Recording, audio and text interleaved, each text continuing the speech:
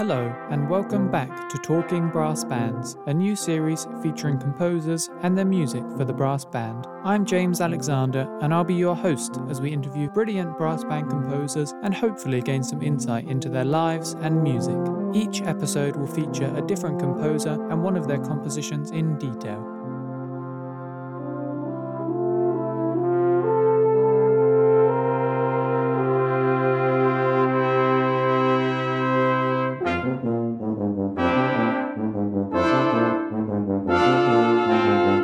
This week I'm delighted to have Liz Lane on the show. Liz Lane is a British composer whose music has been described as evocative, innovative and spellbinding. Her compositions are played by many of the top UK brass bands and soloists, including Brighouse and Rastrick, the Cooperation Band, Corey, Fodens, Jim Hayes, Stephen Mead and David Thornton, and she is composer in residence with Lidbrook Band. Welcome, Liz. Thank you. Glad to be here. Thank you for inviting me. It's a pleasure to have you. So let's start off with a bit about you. How did you start composing?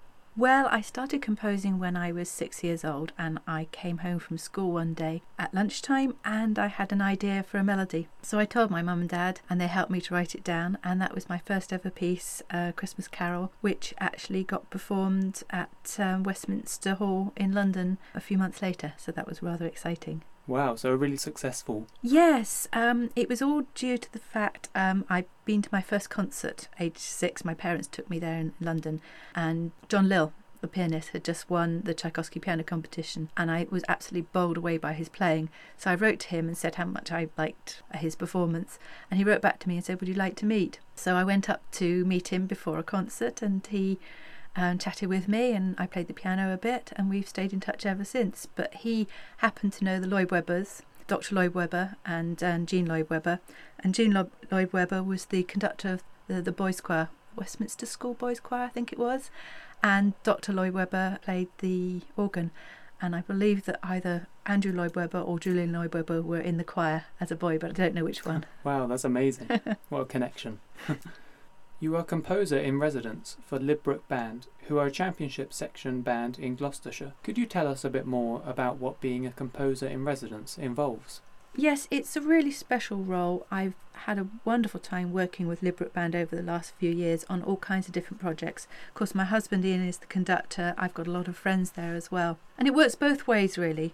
I've had the opportunity to get the band involved in various commissions I've been involved with, and these have included a piece of music called Innovation 216, which was performed at St George's, Bristol a few years ago. It celebrates 100 years of aerospace in Bristol, including the wonderful, wonderful Concorde. So we performed that, 270 performers, Lidbrook Band, training bands, choirs, aged 8 to 80 in St George's, Bristol, the most number of performers they've had. We've been there 3 times, and we're going to be performing this under the wings of Concorde, and I get goosebumps just thinking about it already because Concorde is so, so wonderful. I had this dream when I was little of going on the QE2 into New York and coming back on Concorde. Well, I did the QE2 bit. This is the next best thing of having my music performed actually by the very last Concorde which was ever flown in the wonderful Aerospace Bristol Museum. But we've done all sorts of projects really, and sometimes the band have got opportunities and they ask me to work with them.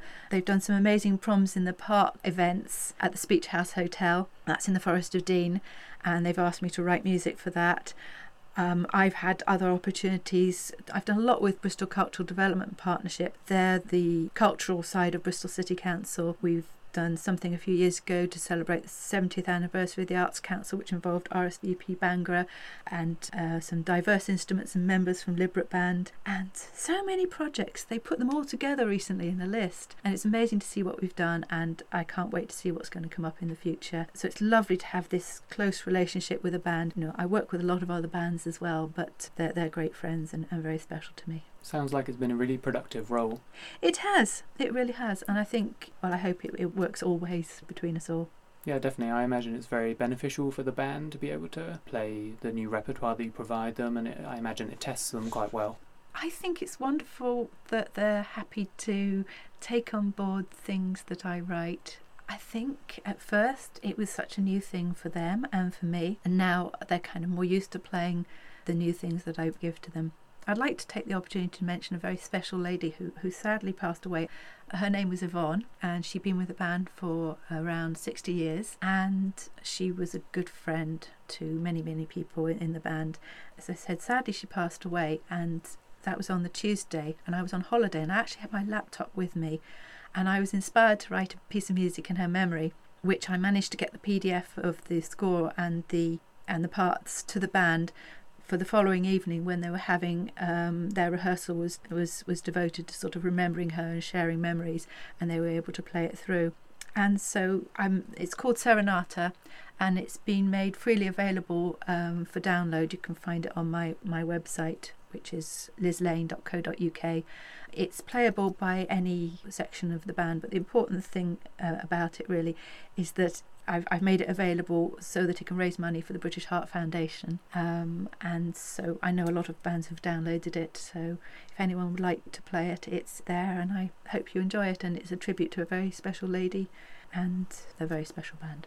That's a really lovely cause, and I'm sure that she'd be happy to know that her life is being continued in this music. Well, I think that's the thing. Her family were really, were totally behind the idea, and yes, the idea is that her memory can sort of go forward in the music. What was really lovely about her is that she used to sort of make the effort to, when we tried out a new piece of music, she used to make the effort to sort of say that she kind of liked it. She didn't necessarily understand it, but she really appreciated playing it. And those words as a composer are always nice, that someone is thinking about your music, appreciating it, liking it. And I always remember her for that and many other lovely things.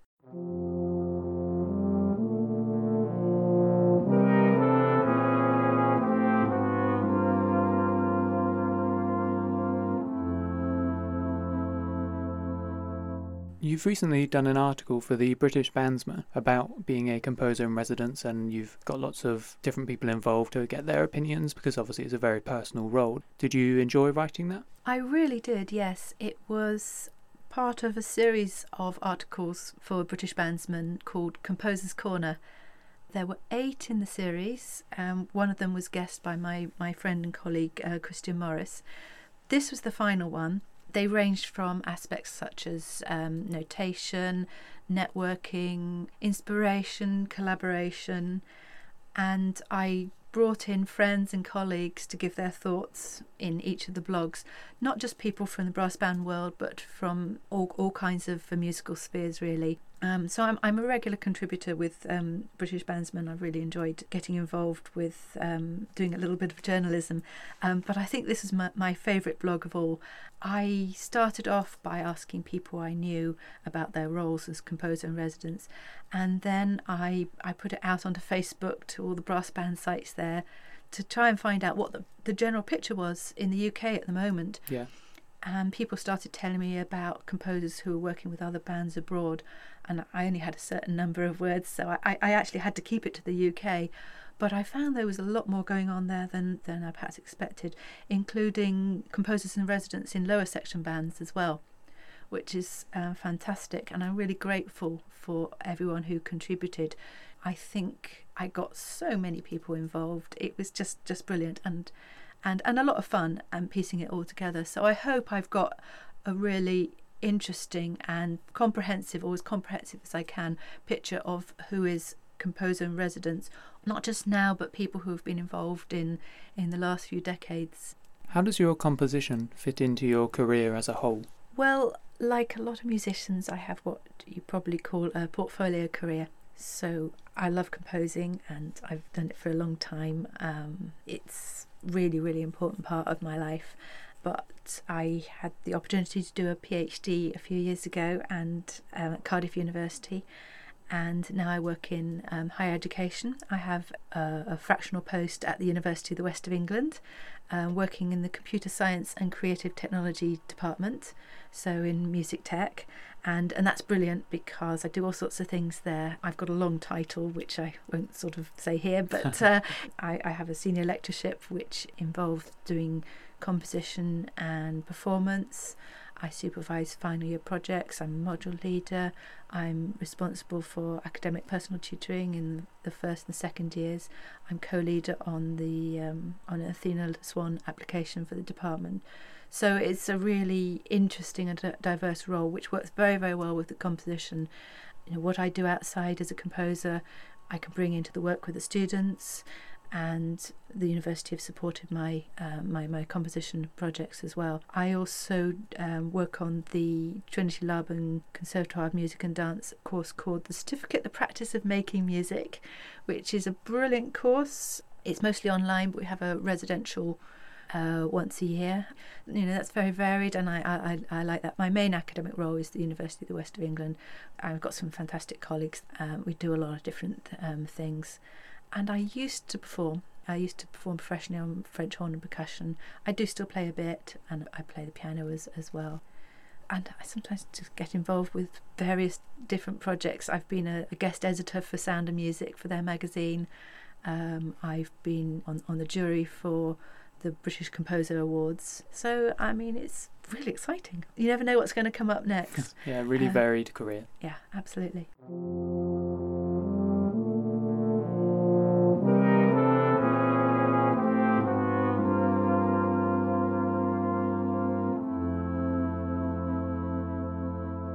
Next, I'd like to talk about your process of composing. So what inspires you to write music? What inspires me to write music? I think that's fairly clear to me, really. It's when someone wants me to write something. I don't think I would ever go to a room and just start writing for no particular reason. I'm inspired by knowing that I've got a deadline and I've got people to write for. I'm particularly inspired by working with people and that sort of collaborative element of writing music. Particularly as well writing with using words. I find that's a real sort of generator of musical ideas. But I think most of my music, or if not all my music really, having a narrative behind it is important. A lot of your compositions are inspired by poetry, or even contain poems, such as Silver Rose, which was written for the World War I centenary using poems by Isaac Rosenberg, who died during the conflict. Poetry has always had a strong link with music, but not so much in the brass band world. Why do you think this is? I don't know, really. Poetry for me, I do a lot of choral writing, so working with words is quite a natural process, really. And when I had the opportunity to write this commission, which was from Bristol Cultural Development Partnership, it was one of 20 arts commissions to commemorate the beginning of World War I centenary in 2014. I knew that I wanted to write for narrator and brass band, and I just googled poets and Bristol and found out that Isaac Rosenberg was born in Bristol. And so I started looking at his poetry, and I found 5 poems which to me rang true. They were a mixture of sort of the angst of war, but also hope for the future as well. And the melodies within the music actually trace the line of the words. So in effect, for most of the movements, I set the poetry to music, almost like a sort of song without words. Yeah, that's really interesting. I didn't know that it reflected that closely to the music. Oh, it does, yes. Sometimes in a slightly sort of obscure way, but to me that was my way of sort of being close to the poetry. And so Silver Rose has had a lovely journey over the last few years. It's had quite a lot of performances, I think about 10 in all, including by the brass band here, which was great a few years ago with Ian Porthouse. One of the most special performances was at Bristol Cathedral with the South West Open Youth Orchestra, and they are the first regional youth orchestra for young disabled musicians run by Open Up Music. They're now the National Open Youth Orchestra, which is the world's first orchestra for young disabled musicians. With the support of my university a few years ago, I was able to help facilitate the first ever concert of the South West Open Youth Orchestra, which was with the Centre for Performing Arts there at the university. My husband Ian was director, and so we put on a concert with the youth orchestra, the young players, brass band, Liberate Band, and the UWE Singers, a choir of about 120 in Bristol Cathedral, and that was just magnificent to be able to do that. Very special. It is a very moving and respectful piece. Thank you. Your state of mind and mood must have quite a big effect when writing music. Do you find yourself rewriting things the next day and changing your mind quite often? Yes, all the time actually. I mean, when I'm writing a piece of music, it kind of stays with me in all sorts of different places. It's a constantly evolving process. I think there's so many different versions before you get to the end, and then you have to kind of make a decision. Okay, this really is the end. This is the product that I'm going to nervously sometimes pass over to someone to take it into their own. And then you find, of course, when you've got a rehearsal and a performance, that there's other things that are going to be changed, and the conductor and the performers can do something with the music that you never expected as well. But when I write music, I've got an office where I've got a keyboard and Sibelius. I also work at the piano sometimes. Quite often I'll go out to, I've got a favourite nearby cafe. I'll go and sit there and sort of laptop or printed out manuscript and scribbling all over it. Thinking about things in the car is a good place. I get a lot of ideas. Sometimes I get a Sibelius recording and I'll play it in the car and that's what I need to do there. Even last thing at night when I'm going to sleep, thinking about it, thinking about the music there, and it kind of sort of must somehow sort of subconsciously go through my mind, and can sometimes wake up thinking, that's what I need to do with that. Or even in the middle of the night, I've been known to sort of have an idea of a melody. That happened to me with a piece called The Grand Union Waltz, which was written for two friends in Liberate Band for their wedding a few years ago. And I woke up in the middle of the night and suddenly the melody I've been looking for sort of came to me, so I had to take the iPad out and scribble it out, and it does happen like that sometimes. But then all the work, all the focus, all the editing to get to the finished product. But it's a long journey. It is a long journey, but Grand Union Waltz is a bit of a favourite to me. It's just been performed several times by Corey Band in their recent concert repertoire. Once in Birmingham, I think. Yeah, after the day after the Open, and they've taken it over to France and some other places as well. So that's brilliant. Alongside your brass band compositions, you've also written orchestral music, choral works, and even music for organ. Do you have different processes when writing for different instruments? Yeah, I think so. I mean, I grew up in an orchestral background. My instruments are French horn and percussion, and I did a lot of orchestral playing. It wasn't until later that I got involved with brass bands. That kind of experience comes into my brass band work. I tend to think orchestrally in a sort of fairly natural way, and I think that gives a slightly different perspective maybe, and chorally as well, because I do love working with words. I mean, different processes. Yeah, I suppose whatever I write for, you think about it kind of differently. I have done a bit of writing for organ. My dad plays organ at local churches, so I usually write him a piece for his birthday, sometimes Christmas as well. He had a special birthday a few years ago, so I wrote several pieces that That's lovely. That year. So I mean, I've written for all sorts of things really, from small ensembles to orchestra and particularly a lot of choral music. And I love the diversity. My next project is writing a song for a rock choir in Wales. Wow. Yes. Very diverse. It is, yeah. I could be wrong, but I don't think you've ever written a brass band test piece, which is a large part of the brass band's repertoire.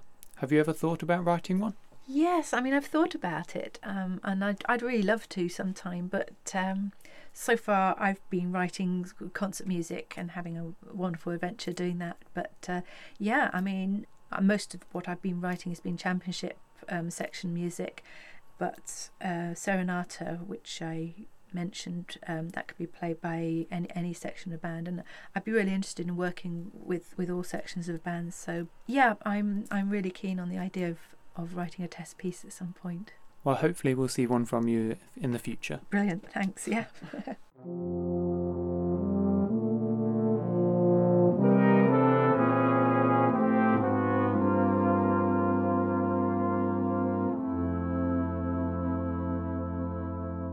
Have you got any advice for aspiring composers? Well, I would say get involved, get to know people, be friendly, keep to deadlines, and help create your own opportunities. And I think that way things tend to evolve and, hopefully snowball. It's not always easy, but if you love it and you want to do it, then always, I say just go for it. I love being a composer. I love being involved with musicians and people and collaborations and events. And so, just, write the best music you can, share it with people, and have a brilliant time doing it. And good luck. Some really great advice there. Thanks. What recent projects have you been involved in, or what have you got coming up in the future? Well, Jim Hayes has just recorded a piece of music of mine with the Corporation Band and Mike Fowles, and that took place in Scotland. It's a rather special piece which has a connection with Silver Rose. It was actually commissioned by Robert Hardy, who narrated Silver Rose, and he asked me to write a piece of music which incorporated some of his favourite classical music themes, which would be performed at his funeral. And he wanted Liberate Band and my husband Ian Holmes, their principal conductor, to perform at the funeral as well. So obviously I was incredibly honoured to be asked to write a piece like this. So I went to see Robert Hardy at his home, and he chose the themes that he wanted, and I started writing the music. And it's a very strange commission to be working on, very special, but something that you want to write but you don't want to write, if you see what I mean. But sadly he passed away before his request was put in his will, so it was never performed at his funeral, but I completed it, and it was performed by Liberate Band and their then principal cornet, Phil Storer, at Trinity College, Cambridge. And what an amazing venue that was. And actually, the narrator for Silver Rose then was a descendant of Isaac Rosenberg, who was a reader at Cambridge University. So that was a really amazing occasion. So we thought that this was a good time to play Stars Are Not Too Far, which by then I'd rewritten for cornet and band so that Phil could perform it. And it was such a beautiful place to play the piece in, with Robert Hardy's themes. And the title actually comes from one of the movements of Silver Rose, Stars Are Not Too Far. Okay, so another link again. Another link, yeah, absolutely. And I wanted the piece to be recorded, and Jim got a CD coming up called The Edge of Forever, and it just all dovetailed. And he did a piece of mine called Slate, Sea and Sky a few years ago, and so it's great to be back there again. Other projects I've got on the go. Sertile Symphony. The Sertile Symphony is a project which came out of working with RSVP Bhangra Band in Bristol a few years ago. It's a piece of music which is for Indian Bhangra Band, that's RSVP Bhangra, and brass band and soprano voice. Okay. Yep. Very unique ensemble. Very unique sound, yeah. When I first met RSVP a few years ago, we were involved in a concert at Bristol Cathedral. We said we'd love to work together again, and we had the chance to do so with a piece called Dance Where the Spirit Enlightens, which was a Bristol Cultural Development Partnership commission to celebrate 70 years of the Arts Council. So that included RSVP Bhangra, some members of Liberate Band, and some other players as well. But we love the sound of Bhangra and brass, and so we thought we really want to do something with this. So that's how the Sertile Symphony came about, and it's been a project which we've had a lot of meetings about over the last few years, and taking it from stage to stage, trying to get funding for it. We got a little bit of funding from the Norman Jones Foundation from Brass Bands England, and with that we were able to do a Sertile Symphony taster at Liberate Band's Proms in the Park last year. And that was about 10 minutes, and it was in front of an audience of about 1,000 people, and it was great fun. And Brass Pass very kindly came and filmed it, so it went out on their Brass Roots programme. So it's based on Western stories and Punjabi stories, and sort of bring it all together. I'll be looking forward to keeping an eye on that project. Absolutely, yes. We have some exciting plans for the future. As I said, we're working on funding for that. We're also going to be crowdfunding. And so hopefully we're going to really get that off the ground, the full symphony, in the next year or two. Great. So quite a lot of people have been involved in trying to get the project off the ground, and Brighouse and Rastrick have really loved the idea. So we're working with them at the moment in bringing the project to festivals and concerts over the next year or two with RSVP and Brighouse and Rastrick.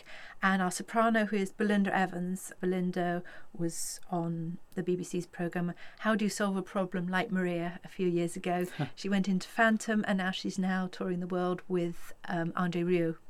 So watch this space, and hopefully, funding permitting, we're going to have some really exciting events going on. Sounds really great. Thank you. You have lots of projects on the go. Always got lots of projects on the go, yes. I really do enjoy doing lots of different things. I think after all that talking, it's time that we listen to one of your compositions, Liz. This is Robin, Robin, composed, of course, by Liz Lane and performed by Stephen Mead on euphonium, with the Brighouse and Rastrick Band conducted by David Thornton.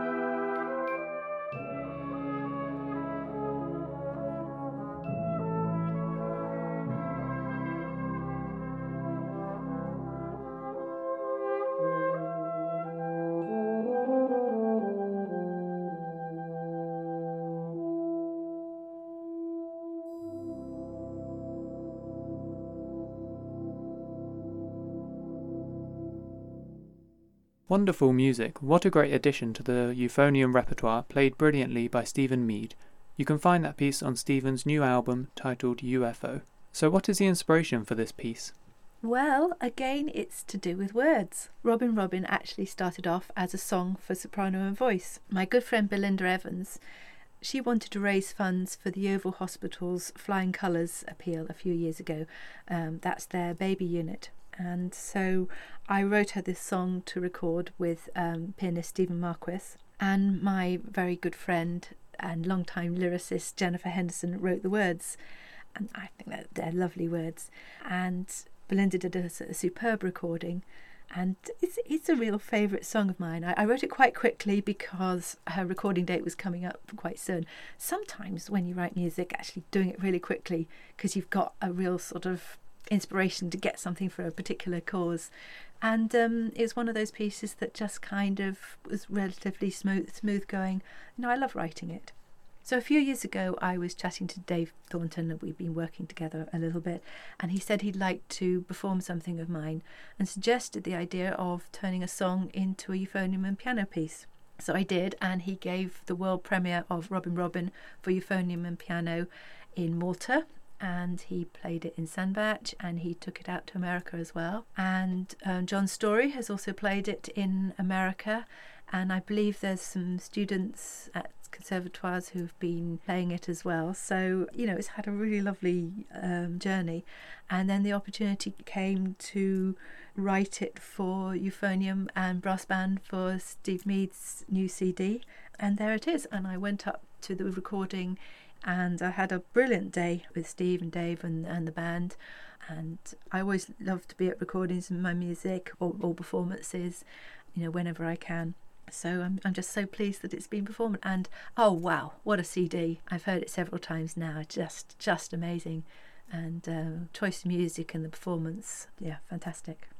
It is a lovely piece, and it's got a really lyrical quality that you can hear through the euphonium. Did it adapt easily for euphonium and brass band? Yes, I think so. Obviously going from piano to brass band has got quite a lot of challenges, but I really enjoyed doing the transcription. I think the most difficult aspect was that there was a lot of sort of arpeggio work in the piano, so including that in the brass band orchestration was, it was quite difficult to sort of create that sort of smoothness but get that kind of lilting line going as well. But I'm really happy with how it's turned out. Having heard both the soprano and piano and the euphonium and brass band, the way you adapted it really suits the brass band sound, I think. Oh, thank you. How are the words represented through the music? Well, the poem that Jennifer wrote has got 4 sections, and it takes you through a robin's life in 4 different seasons. I think it starts with spring. That's right, it starts with spring and it goes through to winter. So I have some key changes. I have some different inflections of the melody according to the various seasons. There's also a little bit in it where the robin is kind of bit of a robin song, so that's kind of slightly sort of sprechgesang for the voice. Sprechgesang is a kind of way of half speaking and half singing the words. So you get it with Rex Harrison in that famous song in My Fair Lady, Why Isn't a Woman More Like a Man? I can't remember the title of it. And the famous Pierre Lunaire, or examples of that kind of thing. And I think the key changes sort of take you through the seasons until the robin gets to Christmas, and we're back in C major again, and the words are to do with tweeting about a Christmas card, I believe, if I remember rightly. Do you have any advice for bands and soloists playing this piece? Well, firstly, I hope you really enjoy it, and I'd love it if you performed it, of course. Lyrical would be a good description, and not too slow, please. Because I think it just kind of needs to sort of move on in a sort of gentle way, but not get too sort of weighed down. Where can people find this piece and more about your music in general? My website is lizlane.co.uk, and I've got a professional Facebook page which is Liz Lane Composer, and my Twitter handle is also Liz Lane Composer. Robin Robin is published in the euphonium and piano version by Kirk Lees, and it's published in euphonium piano and euphonium and brass band by Composers Edition. And my music generally is published by Composers Edition and also by Kirklees, Right and Round, and soon to be on 4 Bars Rest as well. But all the details are on my website, so that would direct people in the right sort of way. So that's lizlane.co.uk. To end the podcast, we're going to have some quick fire questions. So here we go. Cats or dogs? Cats. Tenor horn or French horn? French horn. Tea or coffee? Usually coffee, sometimes tea. Fair enough. Beatles or Rolling Stones? Ooh, Beatles, I think. Past or future? Both. Classical or romantic? Oh, romantic. Favourite test piece? Whichever event I'm at the time. That's a very good answer. And finally, concert or contest? Concert, I think. But I do love the contest too.